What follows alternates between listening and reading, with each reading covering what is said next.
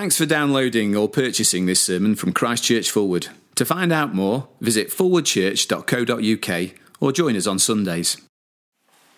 So that's Luke chapter 2, beginning at the first verse. In those days, Caesar Augustus issued a decree that a census should be taken of the entire Roman world. This was the first census that took place while Quirinius was governor of Syria, and everyone went to his hometown to register. So Joseph also went up from the town of Nazareth in Galilee to Judea, to Bethlehem, the town of David, because he belonged to the house and line of David. He went there to register with Mary, who was pledged to be married to him and was expecting a child. While they were there, the time came for the baby to be born, and she gave birth to her firstborn, a son. She wrapped him in cloths and placed him in a manger because there was no room for them in the inn. And there were shepherds living out in the fields nearby, keeping watch over their flocks at night. An angel of the Lord appeared to them, and the glory of the Lord shone around them, and they were terrified. But the angel said to them, "Do not be afraid. I bring you good news of great joy that will be for all the people. Today, in the town of David, a Saviour has been born to you. He is Christ, the Lord. This will be a sign to you. You will find a baby wrapped in cloths and lying in a manger."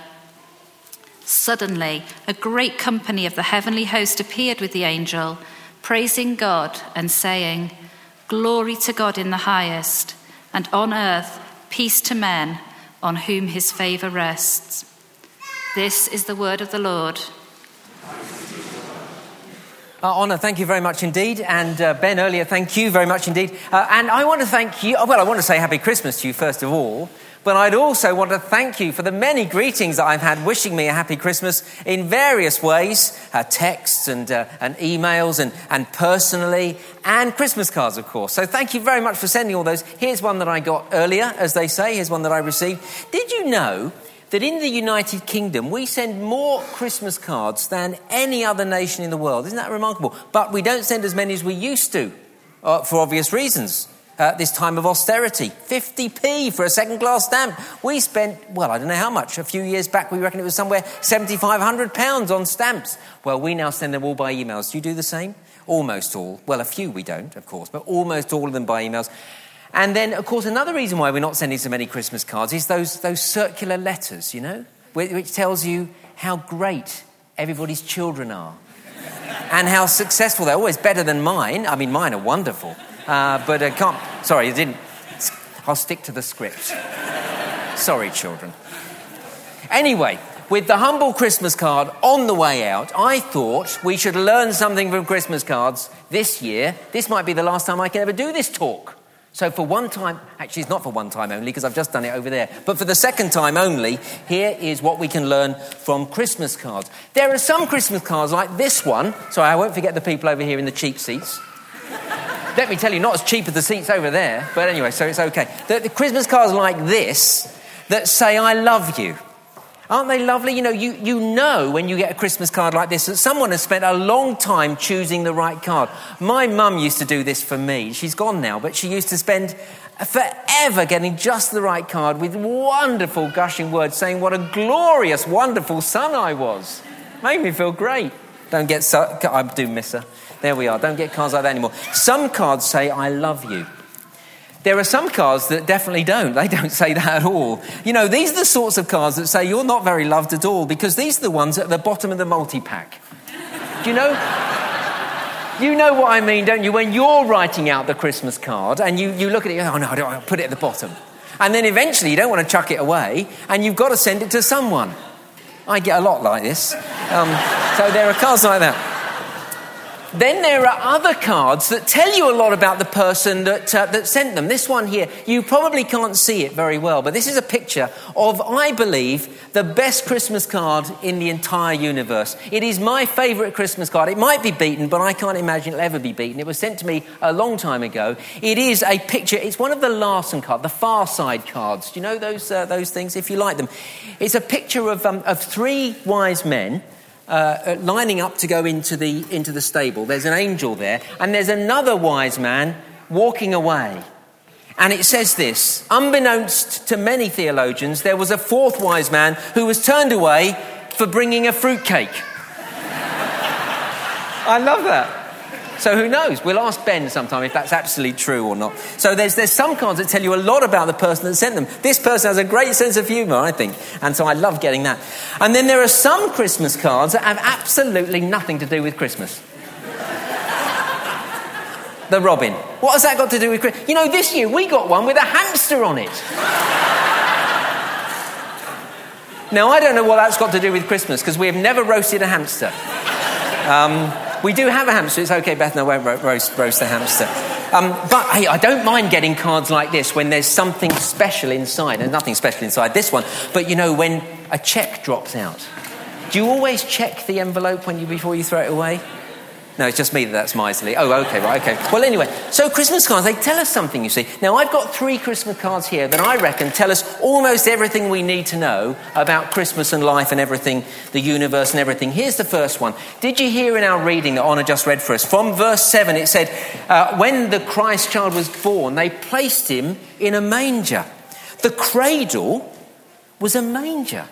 Now, that tells us a lot about the person who sent this card, as it were. He was very humble. The creator of the entire universe, this is what the Bible claims, the creator of the entire universe would come and humble himself and be born as a baby. Not just born as a baby, not born into a wealthy place, but placed in a manger. Isn't that remarkable? Colonel James Irwin, who was one of the first men to walk on the moon, said, it's not the greatest miracle that man walked on the moon, but that God walked on the earth. Isn't that remarkable? Very humble of God to come and walk on the earth. And he started his life in a very humble way to show us that. So the cradle. When you look at Christmas cards, you might remember all sorts of things. Remember the cradle. And remember that he was born in a manger. The second card that tells us a lot about Christmas is the crown. Again, we read these words. We had these words read for us just now, verse 11. Today in the town of David, a Saviour has been born to you. He is Christ the Lord. In the town of David, that is the royal town, the Christ has been born. The King of the universe has been born. How amazing that is, that this one who was born as a baby, with little toes and little fingers and a little nose and had to have his nappy changed. He was the King of the universe. Isn't that remarkable? Isn't Christmas amazing? And he's to be King of our lives. So you've got the cradle, you've got the crown, and then the third Christmas card that tells us what Christmas is all about is this one. It's the cross. It's a funny one to have, really, at Christmas. That's an Easter card. Well, it isn't entirely, because the Bible tells us that he was to be the Saviour who was born to you. And he was going to save us by dying on the cross. You can't separate Christmas and Easter. He was always come to die. And this card is the one that says, I love you. Isn't it amazing? We said earlier these words of confession, didn't we? We said that we're not the people we ought to be. We know we don't live the way we should. We so often want to put crowns on our own head. What will happen when we pull our crackers later? We'll put a crown on our head, and just for a moment we'll think we're king. And the problem is we do that far too often. He's the king and we take his place. But he says, even though I'm the king, even though you tried to take my place, I love you. I love you enough to die for you so that you can be forgiven. And I love this Christmas card because it has a very generous gift inside. Here it is. This one does have a cheque inside. And this cheque says that Jesus gives to the bearer forgiveness and eternal life. Isn't that a wonderful thought? That's why Jesus came. He was born to be a saviour, to die for us so that we could be forgiven, so that we could have forgiveness and eternal life and a relationship with our Maker. Isn't it remarkable? Here's my final thought as we close. Do you know that those gift cards that you get from stores like Marks and Spencer's and things, the stores love selling those. Do you know why? Because thousands and thousands of pounds worth of gift cards never get cashed in, ever. They love selling you them because you never spend them. I wonder how many you've got tucked away you've just forgotten about. You know, it's a bit like Christmas. Here is Jesus. He's given us this most wonderful gift. He's given us a cheque. And he said, you can be forgiven. You can be sure of eternal life. And he's given us it and then we tuck it away and we never cash it in. Why not this Christmas cash it in? Why not say, I'm going to start with the Lord Jesus. I'm going to start again with him. I'm not going to waste this cheque this year. I'm going to start again with him. And for those of you who are adults here, and you're thinking, yeah, it probably would be a good thing to do, but there's still a lot of things I've still got to sort out. Well, why don't you come to the Christianity Explored course on the 14th of January? And you could come to the first one, just the first evening, and say, I think I'll go along and see what that's all about. And if you don't like it, you need never come back.